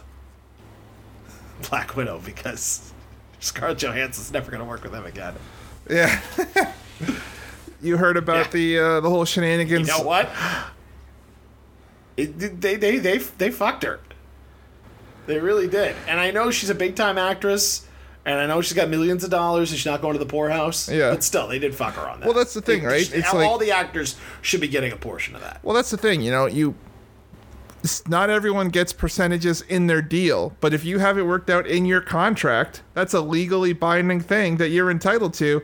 And if you're intentionally going this a roundabout way to try to screw her over, that's kind of, Yeah. I mean, it still got a very delayed theatrical release, but so like they technically honored it, but it's like, it's still like they handcuffed her to what she could potentially get, because those Marvel movies, even something like it's a lower echelon thing like a Black Widow, still could easily earn $300 to $500 million probably. It's built in that much. Exactly. Yeah, it's guaranteed to make that kind of money. Yeah. So yeah, no, they fucked her good.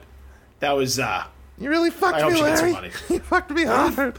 you fucked me hard. Boy, I watched that episode this morning with Funkhauser where he's like, "You are a colossal prick." He's like, "I do."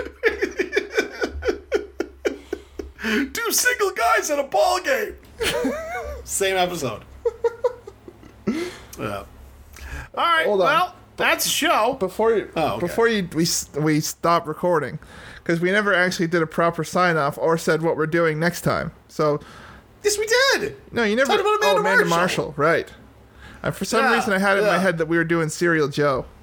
No, because I moved up Serial Joe. So if you leave this in, that's fine. Initially, I had Serial Joe for like the 5th or the 6th episode, but because they've only got like 4 albums, Yeah. and I think some of the other bands I wanted to do, like Haluchi Nation's got 5.